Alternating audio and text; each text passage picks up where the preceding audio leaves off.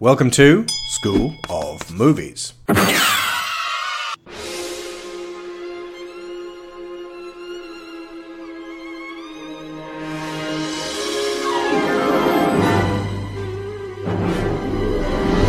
The Emperor's New Groove. Long ago, in a faraway land, there was a prosperous kingdom ruled by a young emperor. Ha! Boom, baby! He had a serious attitude. You threw off my groove. I'm sorry, but you've thrown off the Emperor's groove. Sorry. An evil advisor. By the way, you're fired. I'll take over and rule the Empire. And one major problem. I'll just poison him with this. Hey, Kronk, can you top me off, pal? Be a friend? A llama? He's supposed to be dead! Yeah, weird. Take him out of town and finish the job. Now, his only hope is a humble peasant. Demon llama! Demon llama? Where? Ah! You kidnapped me. Why would I kidnap a llama? You're the criminal mastermind, not me. What? Tell me Cusco's dead. Ow! Well, he's not as dead as we would have hoped.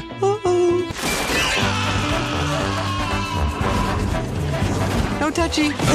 Why did I risk my life for a selfish brat like you? Now I feel really bad. Bad llama.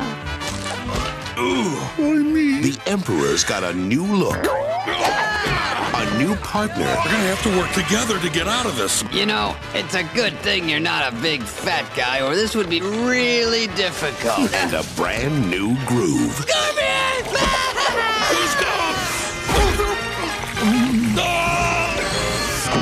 Walt Disney Pictures presents The Emperor's New Groove. Uh-oh. Don't tell me. We're about to go over a huge waterfall. Yep, Sharp rocks at the bottom? most likely. Bring it on. Joining Sharon and I once again in our continued trek through the Disney canon is Daniel Floyd. The Emperor's New Groove was arguably Disney's first screwball comedy. It was released to little fanfare in 2001 and had spent 4.5 years in development, much of it under a different director, Roger Allers of the Lion King fame, and under the title of Kingdom of the Sun. Now, Dan, you said you have some pretty strong feelings on this one. It's more so that I'm just fascinated by this behind-the-scenes story, and a large part of that is thanks to a very difficult to find documentary about it. And it's very difficult to find because Disney has tried to bury it at every possible opportunity. And Disney are good at burying things. They are good at burying things, but this, fortunately for the world, this one time, someone in the UK had a rough copy of it and leaked it on YouTube for about a week. And that was all the time it took for the world, the rest of us, to have it. Nice. Basically. So It was directed by Sting's other half. yes, Sting, that very was. important to this project. So yeah, I'll talk about it first. Go for it. The documentary is called The Sweatbox. It is one of the very few Disney production train wreck turned success stories that we can actually get an inside look on thanks to this documentary. So one of Sting's conditions for accepting the job was that is she his wife or just other half or just Let me just significant other. She's a filmmaker. Yeah. And the condition was that she'd be given permission to film a documentary about the film's production. At the time, it was called Kingdom of the Sun. This documentary was screened exactly one time at a film festival in Toronto, and then Disney buried it. And fortunately, that YouTube leak happened, and now we can actually see it. And I'm so glad that it did leak, and I wish they'd just release it, because honestly, it is the perfect documentary about the process of making an animated feature film. Yeah. Like, I have never seen another documentary that really captures the whole experience in such an honest way. Like, the excitement of seeing a rough idea come together, the years of creative investment by talented people, the heartbreak of having the order come down to scrap it and start over, and the reality of people just not being able to muster enthusiasm for the new direction, and the constant looming anxiety of not knowing if this film is going to turn out good or bad, just always hanging over everybody's heads. Or if you could get shut down and be out on the street tomorrow. Yeah, just the fact that everything about this process, and the fact that in the end of it all, it still results in a wonderful film, a wonderful story, great piece of art. Just Other very different documentaries- from how they originally intended. Oh yeah, like other documentaries will talk about all this kind of stuff, and there will be lots of behind the scenes videos that will talk about, oh, there was this one time in the production that was just like the black day for Toy Story. We'll go back Toy and Story is immediately thought of that one. Yeah, and you'll go back and you'll say, and here's what happened, and boy, that was a really rough time, and we had to scrap everything, and then they'll give you an idea, like in your head, you'll understand, okay, like this is... They'll give you a what disconnected, in retrospect, 17 years later, we can say this. Yeah, exactly. Yeah. And then right afterward, they'll start saying, but then we got back up on our feet, we started again, and we just started over. We started remaking the film, and it's immediately back to the positive and the feel, and you know where the film ends up. You know the film's great because they're talking about it this way, so you already know that it has a happy ending to this. But something about this one, because it carries you through every step of the process, and the people who are like you are watching are in the middle of it. This isn't a retrospective sense for a lot of people. You're just seeing people who are in the middle of having these really rough, like you're seeing people at some of their lowest moments or at some of their like harshest, meanest, most brutal moments, and but there's an honesty. It's very un-Disney. It's very un-Disney in the way it's presented, but you can see that the animators involved have got all this passion. Like Allers himself specifically, director of The Lion King, who had so much passion for this, just getting crushed by it. Yeah. Trudy Styler, by the way, is the name of the director. She was actually Sting's wife. And she was also on the cast of Kingdom of the Sun, but she got axed. I guess, all right, let me talk about Kingdom of the Sun. So what eventually became Emperor's New Groove is a super different film than what was originally intended. So it was originally pitched by Roger Allers, who co-directed The Lion King. It was going to be called Kingdom of the Sun, and it was meant to be another epic Renaissance-style Disney film, like a lot like Beauty and the Beast and Mermaid and Hunchback. And it was a drama. There was a love story. It had a whole Prince and the Pauper angle. Owen Wilson was going to play one of the characters, the original version of Pacha. Sting was brought imagine if the original Pacha looked exactly like Kuzco, and then they swapped places, and the whole being turned into a llama thing was still there. After the swap, Yzma, who wants to put out the sun because it makes her wrinkly, turns Kuzco into a llama, and then threatens Owen Wilson's Pacha and says, "You've got to stay on the throne." And there was no Kronk because it was this little stone guy played by Harvey Fierstein. Yeah. Now, it was a very, very different type of film. You got the sense that Allers wanted to make a big moving epic. He was going for a very Pocahontas Hunchback kind of angle with this. And of course, Pocahontas and Hunchback had during early production of this film had very much underperformed at the box office. So Disney executives started to get a little bit wary of the well-worn epic musical formula. And they wanted to start steering Kingdom of the Sun in a bit more of a comedy direction. And to that end, they brought in Mark Dindal to co-direct. And Mark had just directed Cats Don't Dance for Warner Brothers, which is a great animated comedy, by the way, and has a very, very similar style of humor and quick, snappy timing as to what The Emperor's New Groove eventually had. Oh, nice. I got to watch that. I recommend it. Warner Brothers will not release that, give that a proper DVD release. It's in full screen and crummy. It's definitely not Blu-ray. Right now on VHS, kids. Yeah, there is a DVD release, and the PAL version actually might be better than the version we've got here in the States. But it's worth finding. It's similar to The Croods. I'm not going to say it is great or phenomenal, but it's really good and it's really funny, and I recommend it. Okay. But anyway, as I understand it, these two directors, Allers and Dindal, their styles and visions for the film didn't really overlap. Allers was still trying to make that epic drama he had in his head. Dindal was pushing for the snappy comedy, which they brought him on to do. So the film started getting pulled in a couple different directions with some mismatched sequences. But production was still moving, and about 3 years in, animation was about 25% complete. The actors were all recorded. Sting had written and pretty much finished 6 songs, many of which you can actually still hear on the soundtrack now, and they're actually really catchy and good. Eartha Kitt had also sung her Yzma's song about how she wanted to put out the sun. I like that song. it's not in the film and it doesn't really have a place in the film anymore, but just for more Yzma, I guess. Oh, and she'd been animated so the whole good. time by Andreas Deja, the guy who animated Gaston and Jafar. So he was really involved with like her as this villain. But when the change happened, he was off and someone else was on. Yeah, but you can definitely still feel his influence and design for who Yzma became. But even if Yzma's character changed and was simplified ultimately, like you can still feel his fingerprints there, which is good. But yeah, I feel bad for him. Feel bad for a lot of people in this production, actually. Yes, yeah. But I mean, the film was pretty well along, but budgets were running high. The story still wasn't quite coming together by most accounts. There are some people who say that it was very strong and really believed in it, but it really sounds like, from most of what I've read, that it still had a lot of problems. And more importantly, it was falling behind.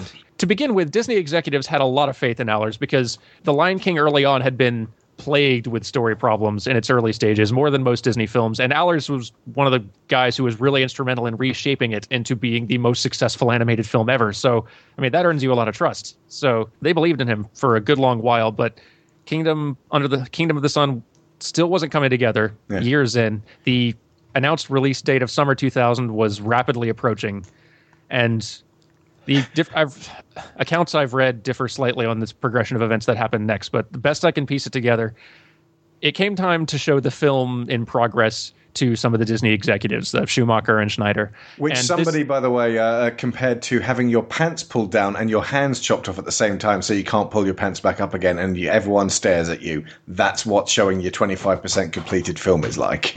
Yeah, no, it's super... It's a brilliant metaphor. Even I can only imagine for the directors and the higher-ups in the film, it must be torture like that. Even for people further down the chain, having seen this in a much... condensed form. Please see this like I'm seeing it. See it with the final animation. See it with the full orchestral score. Yeah, it's a very intense moment because you know that a lot hangs on these screenings going well. It's like watching Lord of the Rings in storyboard form, basically. Yeah. Unfortunately, I mean, the good executives have been... I mean, Schumacher and Schneider, they've been... This isn't their first time to the rodeo. They know how early films look. They've seen the process many a time. They both have theater backgrounds. They know what in-progress stuff looks like. And they are pretty smart a lot of the time. So you could definitely be showing it to worse executives, but still, that doesn't make these sort of screenings any less tense. Mm-hmm. Well, they're upstairs in this meeting right now, and it's going to determine the fate of our whole project, right? And I hear they're pitching 4 different outlines. Four. The rumors are flying like crazy. It's an expensive proposition, too, because some of the rumors I've heard are all the voice castings changing. Oh my god, I think my character might not be in the movie anymore. So I heard one of them doesn't even take place in Peru. It could be in Jamaica or something, I don't know. You gotta add, different movie altogether. Right. You're gonna have to add dreadlocks to Pacha. So, I don't know. I heard a rumor that Sting couldn't renew his contract because he was too busy doing his album, that Randy had been fired, that Mark had been fired, that Roger had been fired, that Manco was going to be the main character of the movie, that Pacha was out of the movie, that they changed the setting of the movie from Peru to Nebraska and they were all going to be sheep instead of llamas. There is an air of excitement, amidst the terror of all this. I guess toughest for Roger, really. Well, yeah, because Roger sometimes, he'll be in love with a sequence, and when the upheaval happens, it's the killing your darlings thing. He might be so in love with something, and it really hurts to lose it. We just have to wait for the word to come down where the story's headed. I hear that Yzma is still in the movie. That's a good thing. I like that. Hello, Sting. Hi, Randy. Hi, how are you? I'm good. Well, I called to sort of update you on where we are at the moment. Please update me. Basically, we've been in story hell sort of for a month, trying to come up with better versions that included the original story. Okay. So the Act 1 is the same. Act 1 is the same. Basically, he's taken back to Poma's village, for the ladies. By the third week, we had about 6 different basic outlines of what this was about.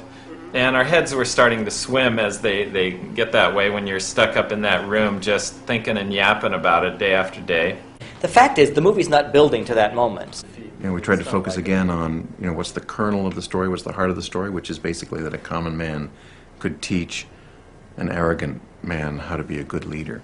So I thought we had done, a pretty good job working towards that, but it wasn't flying. And Peter and Tom would look at it and say, well, it's neither fish nor fowl. It's what are we doing here? And hey, come on in, Mr. Village. Sort of at a last-ditch moment, Chris Williams, our story guy, sort of came up with another idea, and they just kind of threw it up as Tom encouraged them, but just do a blue sky thing. Just try something crazy, just off the top of your heads. So they came up with an entirely different storyline, except that it involves a prince who becomes a llama. But yeah, the screening went really bad. It went horribly. And it's difficult to tell. I can't tell if this was due to the actual major story problems the film still had, or if a lot of it was because the executives were still really concerned about making another massive Renaissance-style epic drama film in the wake of multiple flops. I'm guessing it's a bit of both, honestly. Either way, the executives had definitely lost faith in Allers at this point and his vision for the film. Worse, the film Allers wanted to make was going to require at least 6 months, maybe a year more than it was scheduled for to finish. And they had schedules to keep with McDonald's and Coca-Cola for their promotion. Yeah, they'd already made there were merch contracts already in place for a summer 2000 release, and they were not going to push that further, especially given they'd already kind of lost faith in him. So he was refused the additional time to make the movie he wanted. Production was halted on the movie. Massive rewrites were ordered. And this all hit Allers pretty hard. He could see the studio had lost confidence in him and didn't want to make the film he was trying to make. And he didn't really, understandably, he didn't want to stay to work on a film that his heart wasn't in. So he withdrew from the project. And a lot of the lead animators did the same thing, knowing that the years of work they'd invested in designing these characters and animating a lot of these sequences was about to get tossed out. Yeah. If the characters weren't gone completely, they were going to be heavily changed. But the worst thing was for Allers that he wasn't able to then take that to another studio or take that somewhere else or do it himself. They kept enough of the basic story that he would had to just basically leave it. Yeah, and that's I mean, it's a reality of this business sometimes, but that it is not rough, and that's one of the things that it's one of the things I like the Sweatbox for, because you feel it. You absolutely feel what that must be like to have to go through. Incidentally, the film that got those McDonald's and Coca-Cola promotional things, that was just dinosaur. They stuck dinosaurs on the side of the Coke cans and the McDonald's Happy Meals. They stuck plastic dinosaurs in there, and it got that release date. So they just shifted things around, which suggests that maybe Dinosaurs production was actually due for the year after, perhaps, and they had to sort of fast track it. They did, and some in the development have said that the movie suffered for it. I question how much better that extra time would have made it. I think. Well, the script, it would have been the script, ultimately. That would have been the first thing done. And ultimately, it's so tedious that no amount of, beautiful style on the dinosaurs was going to change that. Exactly. Its problems are mostly story-based. And you can fix some story problems late in production, but especially with a really experimental, technological, expensive investment kind of thing like Dinosaur CG would have been early on, I'm willing to bet that extra time was not going to make a significantly better film than what we got. Yeah. But all the same. So this... Allers left, and Mark Dindal was left as the solo director. And Eisner, who was fed up with this movie by this point, declared that if he was not given a solid new pitch for how to save this film in 2 weeks, then the entire thing was just going to be scrapped. Gee. So Dindal and the story team would just put their heads down and came up with a bunch of different pitches. I think there were about 4 different ideas they had. And Chris Williams helped come up with the idea of what they eventually pitched, which was a lighthearted buddy comedy movie with a snappy, quick Chuck Jones kind of pace. Yeah, like Looney Tunes or Wild and Wolfie. Yeah, and that idea was given the green light. They got the go-ahead. They got a small deadline extension, not very much. It got pushed to Christmas 2000, and they were just told to go, go, go. And so the whole movie was overhauled. A lot of characters were scrapped. Owen Wilson's Pacha was scrapped. Wow. Half of Sting's songs and tons of completed animation were tossed out. Sting was not happy about that. He spends most of the documentary going, I was really sort of geared up for this, and now I kind of, and he's basically saying in no uncertain terms, I wanted to get this done by this point, and now I'm still doing it, and I'm not happy. Yeah. Which is, fair enough, ultimately. They messed him around. And yeah. And I would say Sting is an odd choice for a epic Prince and the Pauper set in Mesoamerica. But the overwhelming response to my poo-pooing of Phil Collins for Tarzan was, I love Phil Collins in Tarzan. So I was dead wrong. Turns out Phil Collins was the right choice. But when Sting does turn up in this with My Funny Friend and Me, he is the one massive sore thumb that sticks out. He does, basically they should just have said, we're so sorry, Sting. We messed you around. Here's your money. We're going to do completely different music. Yeah, I'll give him credit for... I actually do like a lot of his original songs for the film, what it was originally, which you can hear a lot of them on the soundtrack. And the one that's still in that was there, part of his rider. They still stuck the deleted songs on the soundtrack. And thank goodness, because a lot of them are great. But the one that they left in, the what's the main title? No. Well, no, not that one. He was born and raised to rule. Sung by Tom Jones. Sting wrote that too, and that's great, and I love it. Yeah. His involvement was ultimately reduced to the intro-outro song and that ballad for the end credits. David Spade and Eartha Kitt's characters were heavily revised. John Goodman came in as the new Pacha. Patrick Warburton was at created, it. Thank God. From the voice of Patrick Warburton. Yeah. I think that was the thing that really struck me when we saw this one, and we weren't. I think we were amused by the trailer, but we did not expect Kronk to be as funny as he was. The whole thing is. Can we talk about the film?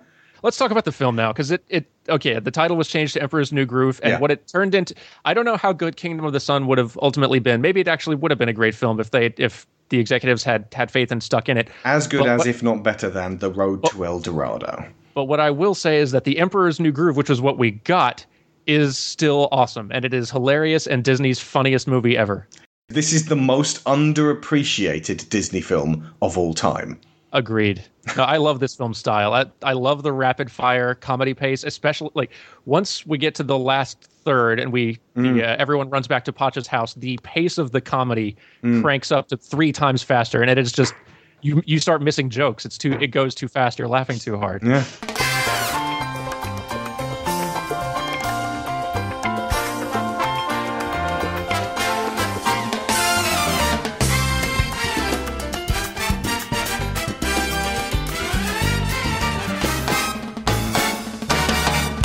There are despots and dictators, political manipulators. There are blue bloods with the intellects of fleas.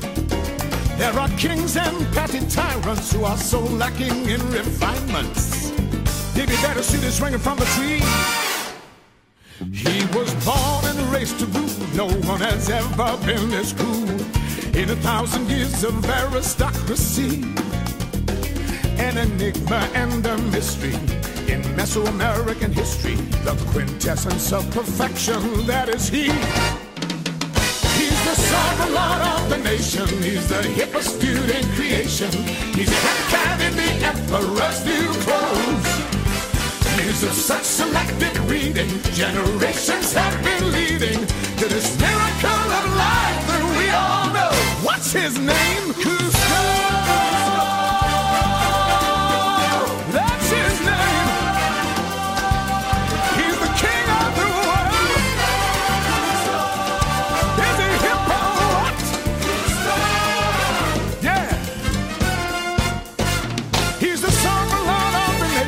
He's the hippest cat in creation. He's the Alpha, the Omega, A to Z. And this perfect world will spin around his every little whim. Cause this perfect world begins and ends with, what's his name? Cusco!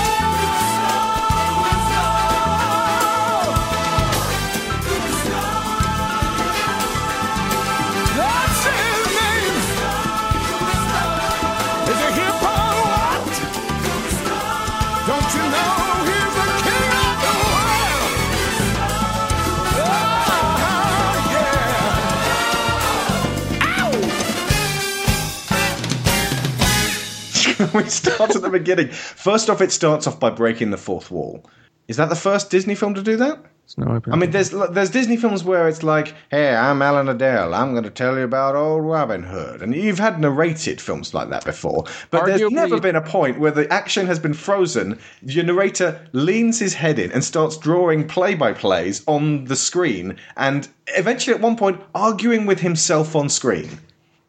Yeah, no, that it's definitely nothing ever to that extent. Maybe like Saludos Amigos and stuff has some kind of fourth wall breaking, just gag bits, and Genie in Aladdin with his final has lots of fourth wall breaking stuff, but not quite to the extreme pushed in this film. Yeah, well, it's a narrative construct to propel the story along, and It feels a little bit Shane Black in the way that Iron Man 3 and Kiss Kiss Bang Bang with Robert Downey Jr.'s sort of screwball narration. Notably, this podcast was actually recorded way back in March 2015, so we had no idea about Deadpool. There have now been 2 Deadpool films since this was recorded, so it's like Deadpool.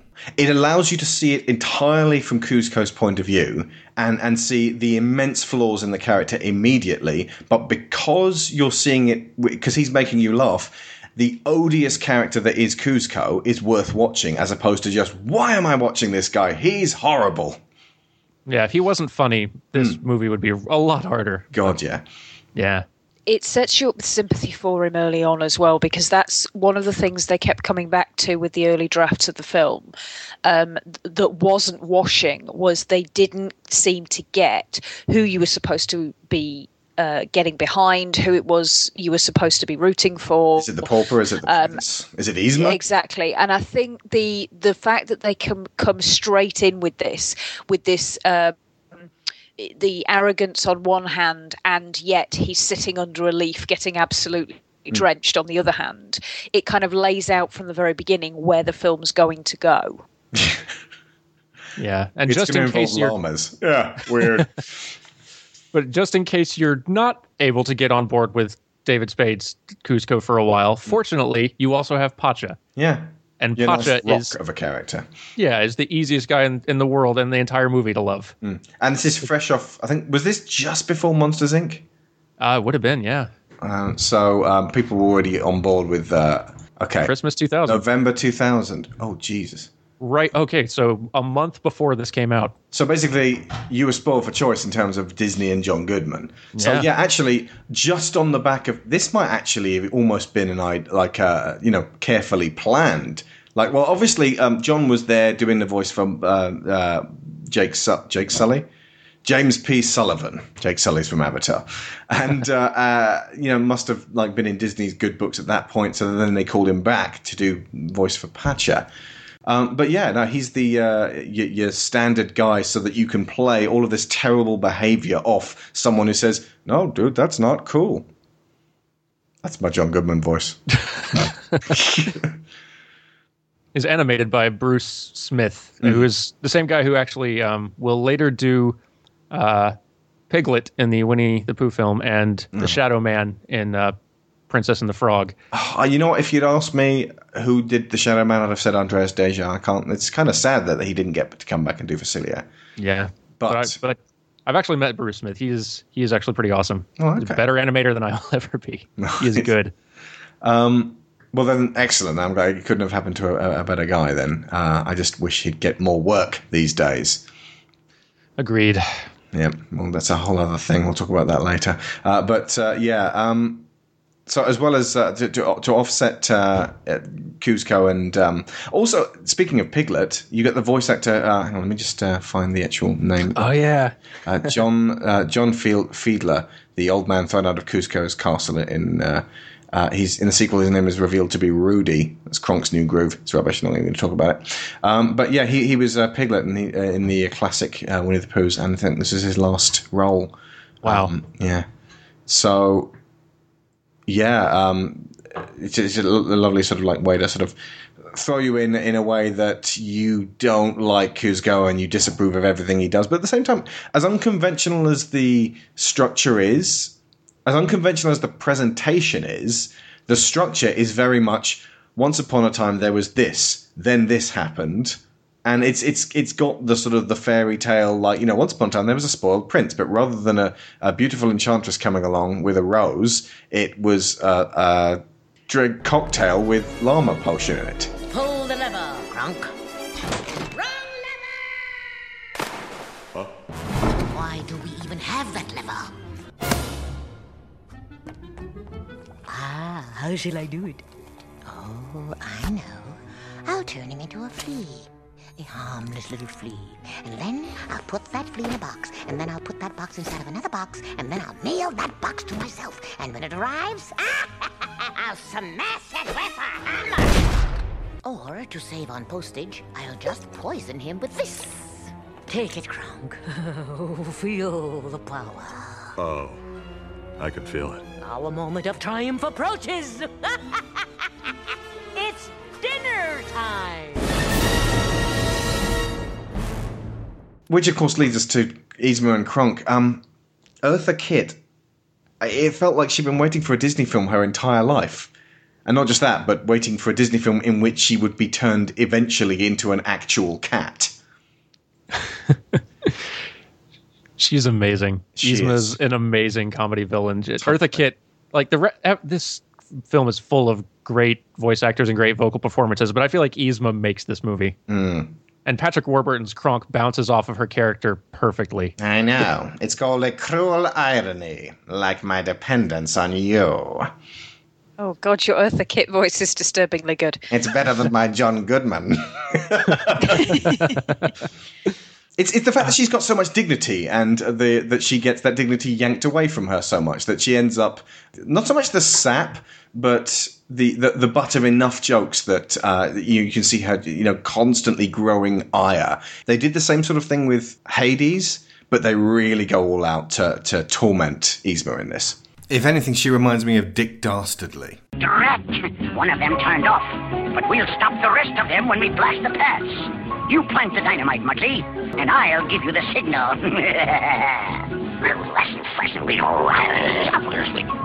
Now what went wrong?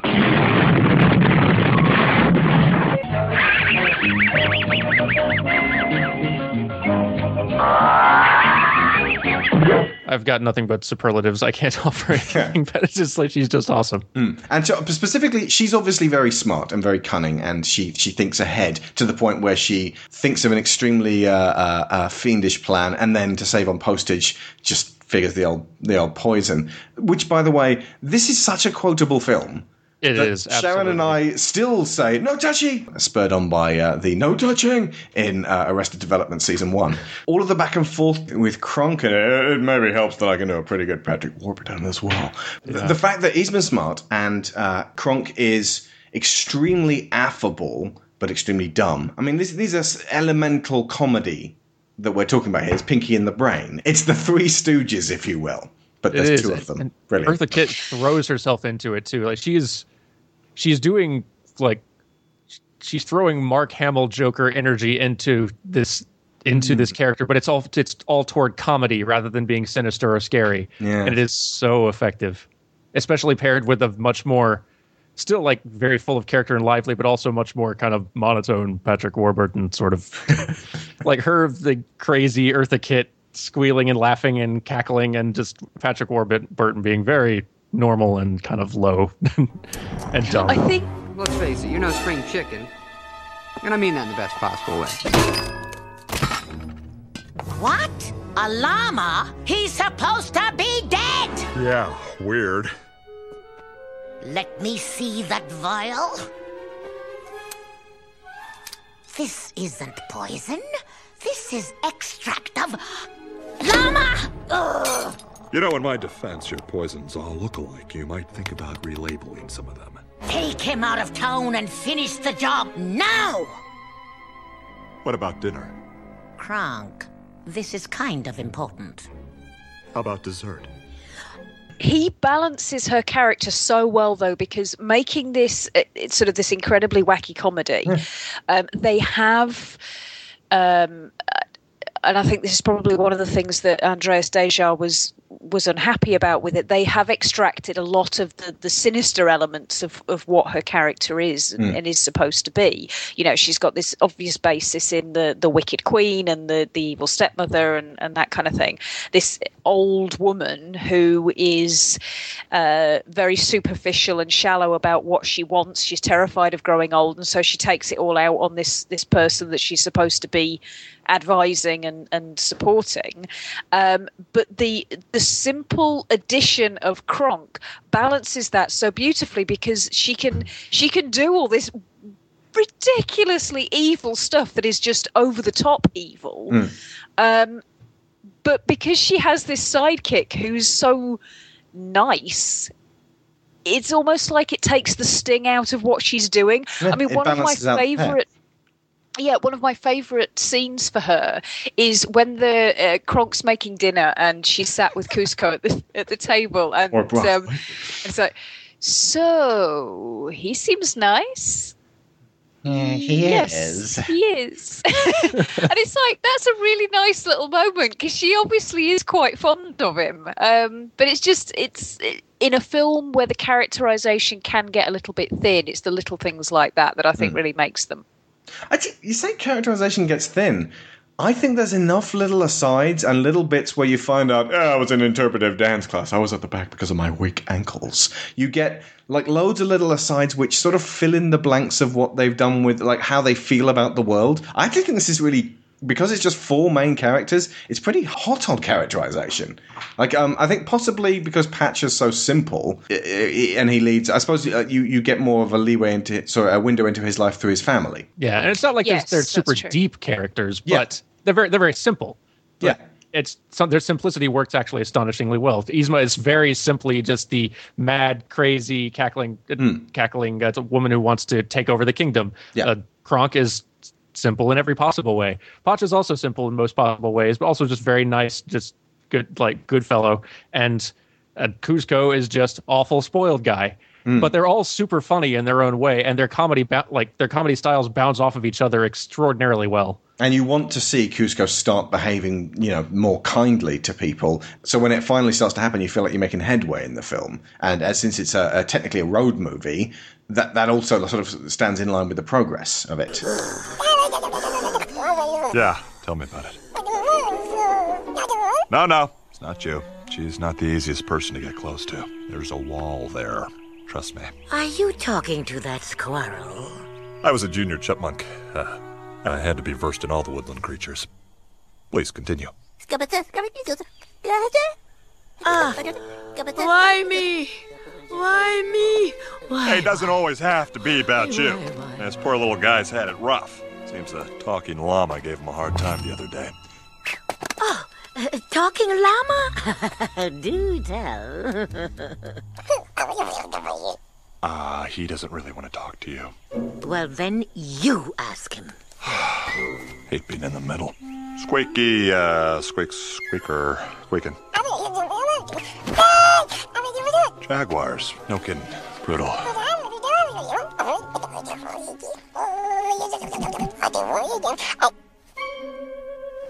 Could you give us a little room here? Oh, sorry. A little bit more, please. How is this?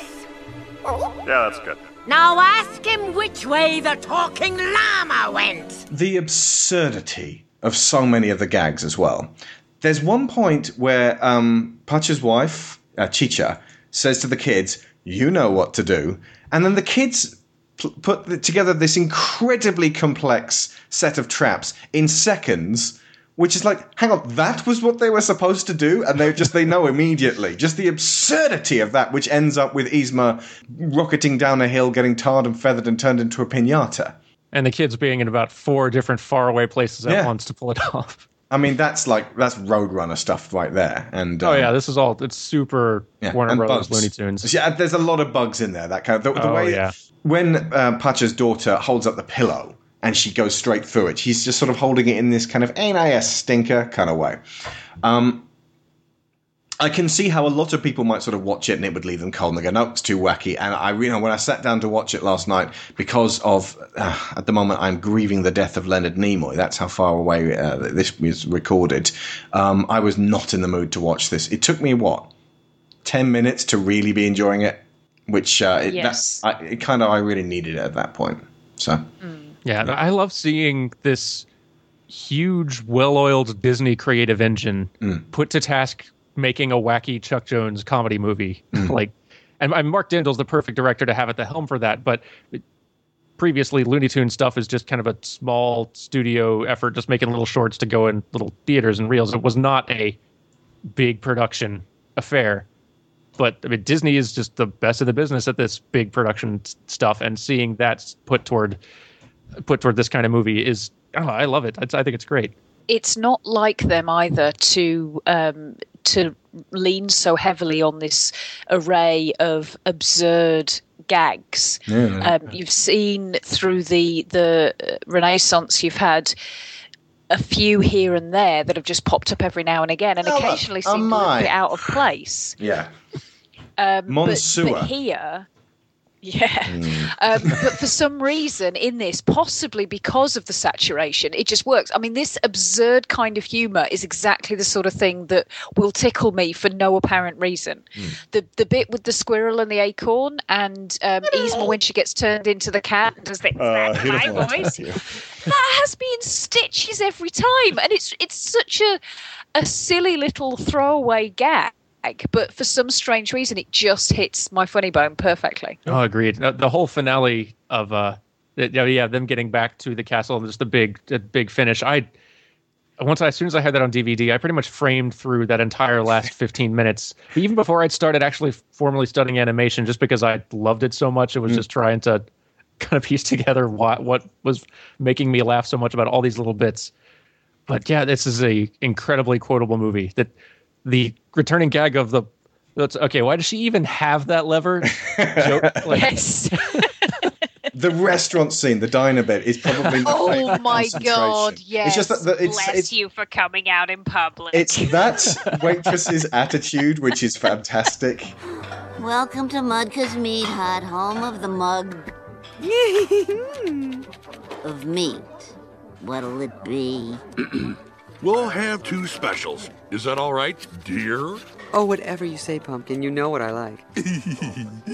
We're on our honeymoon. Bless you for coming out in public. So that's 2 specials. And an onion log. To split. Ordering, I need 2 heartburns and a deep-fried doorstop. Okay, so I'll admit this was a good idea. When will you learn that all my ideas are good ones? Well, that's funny, because I thought that you going into the jungle by yourself, being chased by jaguars, lying to me to take you back to the palace, were all really bad ideas. Oh, yeah, anything sounds bad when you say it with that attitude. Hot and crispy pill bug for the happy couple. Mazel tov. And it's also the way that Kronk settles so immediately into the 3 yonkers wearing pants, plate of hot egg, basket of grandma's breakfast, and chase a bull to a gill. He's just straight away, and it's like, oh, suddenly he's a short order chef, and I had to charge you full price. And just the way that scene goes, then they're going back and forth through the doors, it's like French farce. While you're laughing that off and just sort of trying to recover from that, they're doing the menu thing, and it's just like down, up, and then turn to the side, but they're never going to see each other. Hey, how about a side of potatoes, my buddy? You got it. One cheese on those potatoes. Thank you, Kronk. Cheddar will be fine. Cheddar spuds coming up. Spuds, yes. Cheese, no. Hold the cheese. No, I want the cheese. Cheese it is. Cheese me no likey. Cheese up. Cheese in. Oh, come on, make up your mind. Okay. On second thought, make my potatoes a salad. The concentration of that, followed by the scene at Patcha's house with the you know what to do, which also involves the skipping scenario. Kronk, it's time, which immediately takes all of the wind out of Yzma's sails and has her in between 2 skipping ropes at that same time. And again, Kronk's being so gentle and playful with the kids is just a great way of sort of like saying, look, Yzma's not all bad because she has him around. So you're almost rooting for her to win as well. So to gather up to that point, the bit with the when they're inside the closet and you can only see their eyeballs, as I believe the first time ever Disney's ever done just eyeballs in the dark, because that's not their thing before. I'm sure that they've had a couple of eyeballs showed up in maybe like Aladdin, but like for a sustained eyeballs in the dark closet gag, that's the first. And using them to act as well. Yeah. With Yzma's like, oh, fine. It's like, let us out of this closet this instant, or we'll burn your house to the ground with the big eyes going like big a wide. pretty crucial conjecture. Yeah, and the kids are just alarmingly precocious as well. And but yeah, then like while it should be kind of gathering towards the comedy, you also have the dip, which is the natural point where this would normally happen in any good Disney, specifically any good Pixar film as well, where the hero character gets told, no, everything you wanted to happen is not going to happen. Now, how are you going to deal with this? And that's very crucial. Kuzco needs to go through that, because if he doesn't, if he just goes from being a complete git to being actually a little bit kinder, he's not really done it in the organic way where he goes from having everything to having nothing. So he needs that badly. Which, by the way, reminds me of a line that Yzma spouts at the beginning, which reminds me of our current Prime Minister, hopefully by the time this goes out, our ex-Prime Minister, David Cameron.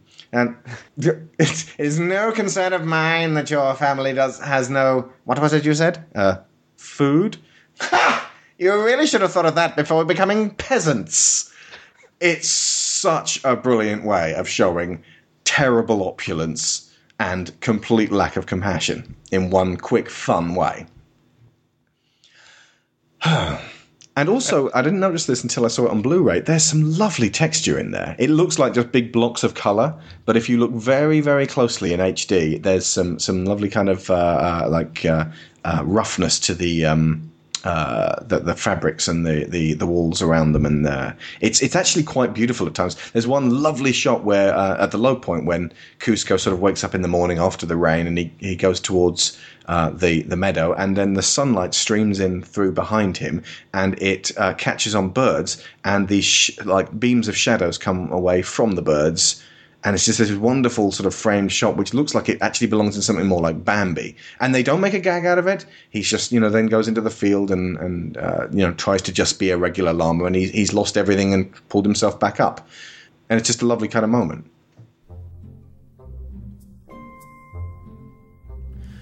Let's get psychological for a bit, because this is our show after all. Kronk's shoulder angel and devil sequence was the latest in a long line of this kind of gag. But have you ever stopped to think about what these mean in fiction and psychology? The angel is our conscience, fairly obviously, and in our psyche it is the superego, the internal parent advising us strongly to do the morally right and mature thing. The devil is our id, the internal child, compelling us to do selfish, gratifying, fun things, even at the expense of others. But the way it plays out with Kronk, having the two conflict with each other, got me thinking about the political spectrum. Hillary Clinton was and remains the epitome of a shoulder angel, nudging us all towards doing the right thing. And many people found that a major turnoff. Donald Trump was and remains the angry toddler screaming for attention, taking whatever he wants, especially if it's not allowed, shitting all over everything to prove his existence. And just like Kronk's shoulder devil, he has nothing but contempt for the angel. The GOP will never respect, I sound like Alex Jones here, the GOP will never respect or play ball with the Democrats or the side of America that they represent. That's the truth. We're at a crucial time in our history where our better angels are fighting up against the wall with the self-centered demons of human nature. And Kronk in the middle is the ego, that giant swathe of undecided voters, uncertain who to trust and wondering whether they should muster the intestinal fortitude to lend the more benevolent side of themselves some strength, or actively assist in the destructive behavior of the id. Or, of course, they could do nothing, which allows the id to win anyway, because the internal parent needs our strength and dedication. The id only needs our compliance. You're not just gonna let him die like that, are you? My shoulder angel. Don't listen to that guy. He's trying to lead you down the path of righteousness. I'm gonna lead you down the path that rocks. I'll come off it. You come off it. You. You, Infinity. Listen up, big guy. I got 3 good reasons why you should just walk away. Number 1, look at that guy. He's got that sissy, stringy music thing. We've been through this. It's a harp, and you know it. All right, that's a harp, and that's a dress. Robe. Reason number 2, look what I can do. But what does that have to do with anything? No. He's got a point. Listen, you guys, you're sort of confusing me, so, be gone. Or, however I get rid of you guys. That'll work. Gosh, it's just so quotable. It's the same problem we had, I guess, running into Aladdin and a bunch of these other comedy ones. We really just want to sit quoting the movie all day. Yeah, this would maybe work better as a commentary, although it would just be us laughing. It would be, yeah. What if you haven't watched this movie? Yeah, please go watch it. What we've described so far must be hilarious, I'm sure. The thing is, though, if you look at the way the script is structured and even the story is structured, there isn't really anything that makes this specific to the Aztec period or South America. You could literally almost set this anywhere. There was almost one mess up at the end. Originally, Kuzco was going to, rather than bulldozing Patch's ground, he was going to go to the nearby hilltop and destroy that to build his water park. And Sting wrote them a very terse letter saying, "Sorry, that's exactly the opposite of everything I stand for. Could you please rewrite that?" So he just built a small pool cabana there and slid down a naturally occurring water slide, which is great. And it's so natural to the film that it's kind of like fits perfectly in with like if he did smash down another hill and build a water park, he hasn't learned anything. Yeah. So yeah, good on your Sting for that one. Absolutely. Good note. Yeah. Absolutely was. And also, yeah, as long as we're recommending, find and watch The Sweatbox as well. Maybe watch it after you've seen Emperor's New Groove. You need to know that it did well. It might spoil it a little bit. So you're not thinking of Roger Aller's sad face the entire time you're watching. But yeah, like what makes Roger Aller's sad faces are simply Red Cover Band.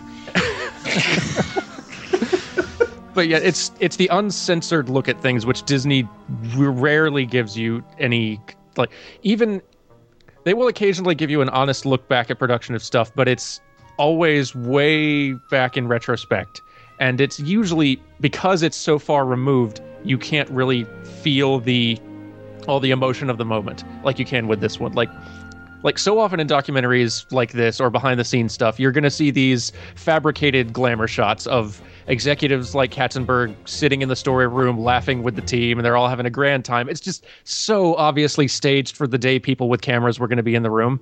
But here you've got executives like Schumacher and Schneider giving brutally blunt feedback after these screenings. It's hard to listen to. You've got Sting expressing frustration with the process he's never had to work with before. And there's this wonderful honesty to it. And yeah, Sting is seen complaining a lot of the time, but you can still totally understand his irritation because, I mean, he's an artist, he's got his own working process, and his approach to creation does not fit well with the Disney Animation's production process, and he doesn't really realize that what he's committing himself to until it's too late. And yeah, the Disney executives are seen being harsh bastards, but they're just casually dismissing years of other people's hard work, but that's also them doing their job. They're presented with in-progress stuff by people from countless departments every day, and they've got to give their notes quickly and directly and without any cushioning tact, because if changes are needed, they should happen sooner rather than later, or it's going to get expensive. That sort of behavior may often get these guys like labeled as just the bad guys or just whiny and egotistical. In Sting's case, I've heard some kind of referring to his role in this film that way, but I mean, we can and do frequently question the judgment of Disney studio executives, but I find that getting an honest look at their role in the process makes them a little more sympathetic. And maybe this is just because I've seen this process up close before, and I have watched this happen. Actually, I've seen this sort of production stopping train wreck happen, and it doesn't always have a happy ending like it does with this one. Sometimes movies just get shelved and they disappear, and all that, and people leave, and it doesn't have this happy ending at the end of all of it. But this time, despite everything Emperor's New Groove goes through before it reaches theaters, despite all of the heartbreak and anxiety you'll see through the whole thing, it actually results in a great movie, which I think is part of what makes this a brilliant documentary, because it shows that the great Disney films you love do actually all go through something like this. It won't be as severe, but these little production road bumps happen in every movie, and it's just like this, and it's the same anxieties and the same heartbreaks and the highs and lows. This is the perfect documentary about the Disney animation process. So highly recommended. You can also make a game out of it, because every time they cut to Sting and whatever he's up to, he's always in some remote new corner of the world. And if you think playing of that the bongos in Papua New Guinea. Yeah, or sitting in his backyard shirtless writing songs, or he's up in the Himalayas, or he's in like Russia or someplace in like a Turkish lot of bath. helicopters. Yeah, if you treat that like it's a running gag, this film gets way funnier. If you just pretend it's a wildlife documentary covering Sting, and so we can see Sting at dusk scurrying towards a buffet. Yeah, if you just play the game of like, we're going back to Sting. Where is he now? And like they just came up with some weird random place for him to be doing a random thing to shoot this part of the documentary. It's actually pretty funny. I'm on the phone to Sting right now. He's riding around in a truck with a shotgun and a dog. Yeah. I honestly would urge Disney to release a Kingdom of the Sun edition of The Emperor's New Groove with the original Sweatbox on a separate disc with the best working print they can pull together of what Kingdom of the Sun would actually have been, the 25% version, just so that you could see the closest that it got to. You know? That would have been lovely. I would love to see that. Because just like it would show humility. It would show, look, we made mistakes back then, and you know what? Those mistakes sometimes, not even necessarily made mistakes. We made harsh decisions, and a lot of people were very sad as a result of it. But ultimately, it is a desperately cutthroat business having to produce movies, because effectively you're trying to turn an amount of money into a much larger amount of money.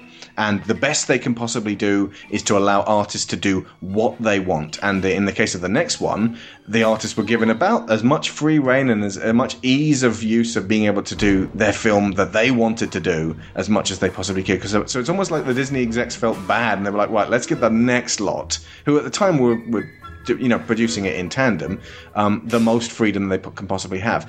Doesn't necessarily mean they'll be onto a financial winner, but ultimately Disney have not made a habit of treating artists badly for quite some time. Yeah. At this stage. Unfortunately, Emperor's New Groove did pretty much flop. It barely made its money back, and apparently it made $170 million, and it cost allegedly $100 million. Now, I'd like to think that they probably wrote a lot of the original development expenses off. No. Well, they would. The Kingdom of the Sun budget, all that stuff that sank into it, would also have been factored into that budget, which is why this would be so expensive. And fair enough. That's why Tangled is that expensive too. It had a very bumpy production, but ultimately, they didn't market it very much heavily either. I think by this point they had lost a lot. They were just trying to get the film out and released and done, and maybe it would. At least we saw the trailer though. I think it was on the DVD for Toy Story 2. Yeah, I remember the trailers too, yeah. And I watched that repeatedly. I was like, I probably want to go and see that, as opposed to, say, something like Mars Needs Moms, which I don't think anyone was aware of. Oh, I'd forgotten about it, thank you. We should cover Mars Needs Moms at some point, maybe not necessarily within this series, but I want to cover the lifespan of Image Movers Digital. So, yeah. I know I definitely want to do Beowulf in entirety, because I love that film. Groove was released against some pretty strong box office competition too. Not necessarily great movies, but stuff that would definitely have been putting a lot of butts in seats. Monsters Inc. came out a month before. True, but even I think the same weekend, what else came out? There were several. Even the same, the same week. Where is it? It was like What Women Want, which is not a great movie, but it's Mel Gibson. What women want not to watch a Tex Avery style Disney cartoon. At a time when people would have wanted to see Mel Gibson in a romantic comedy. Dude, Where's My Car? So that's a demographic pulled away. Jim Carrey's How the Grinch Stole Christmas. Not a great film, but it definitely would pull a lot of people away from Emperor's New Groove as well. This isn't as bad as releasing 2011's Winnie the Pooh the same weekend as the final Harry Potter film, but it's almost as dumb. Yeah. But it does, whatever. The film's great anyway. It did really a lot better on DVD, I think, than it did in theaters, and it is still absolutely worth your time. So go watch it.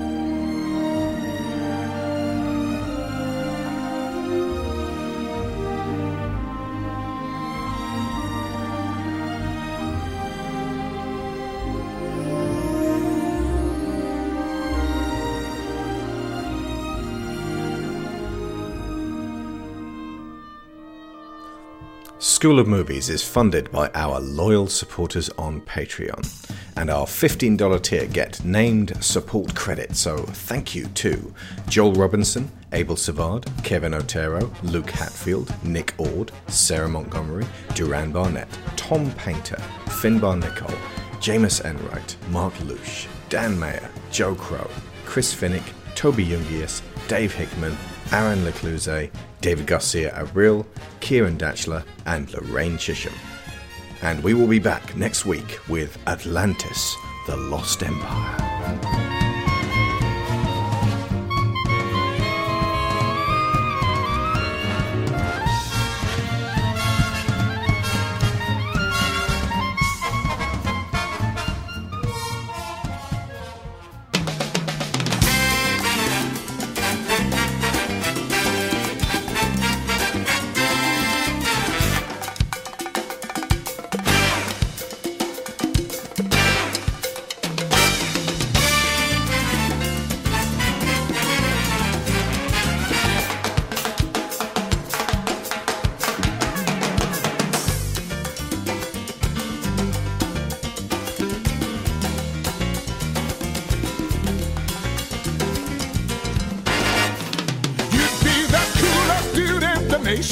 Or the hippest cat in creation. But if you ain't got friends, then nothing's worth a fuss.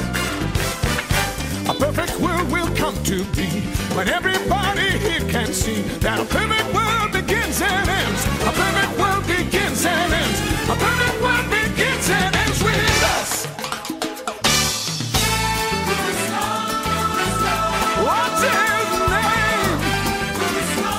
Is he him or what?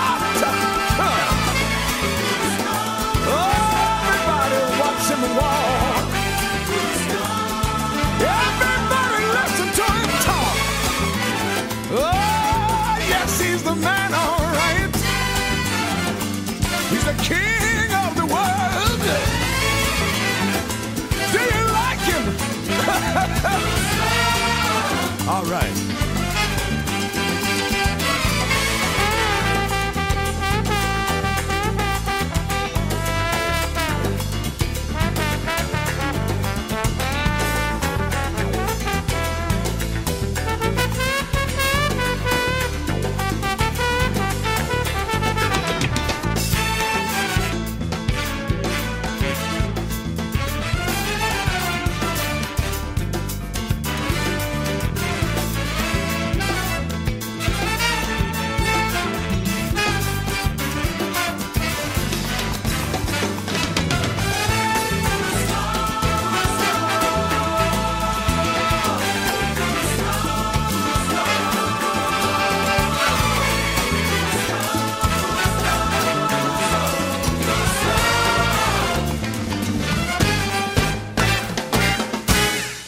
And we will leave you with a special treat, the deleted song that was originally intended for Yzma, sung by Eartha Kitt, the greatest Catwoman ever. Looking for this. Is that my voice? Is that my voice? Oh well. No, don't drop it! I'm not going to drop it, you fool. I'm going to drink it. And once I turn back into my beautiful self, I'm going to kill you.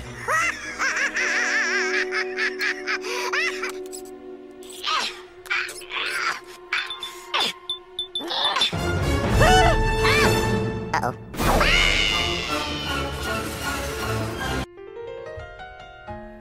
When a woman acquires a certain age, and the men who adored you no longer swoon, it pays to avoid the sunlit days and live by the light of the kindly moon. But the moon grows old just like us all, and her beautiful years are done.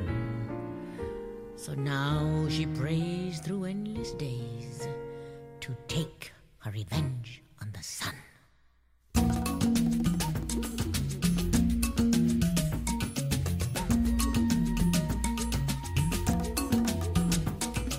When I was a girl at my daddy's side, Papa, the royal mortician, revealed to me in secret signs the mark of the magician. And Daddy was no dummy, did outrageous things with the mummy, and off on the stiffs that he would drive would look better dead than they did alive. I studied well, I learned the trade. I thought my looks would never fade. If I could find that recipe to give eternal youth to me, it was always my ambition to use Papa's tuition and gain some small remission from the vagaries of time. Every little ray of sunshine robbed me of my youth. Who to blame, who the one, who to curse? You know the only one to blame would be my enemy, the sun. Snuff out the light, claim your right to a world of darkness. Snuff out the light, neophytes of a world of darkness.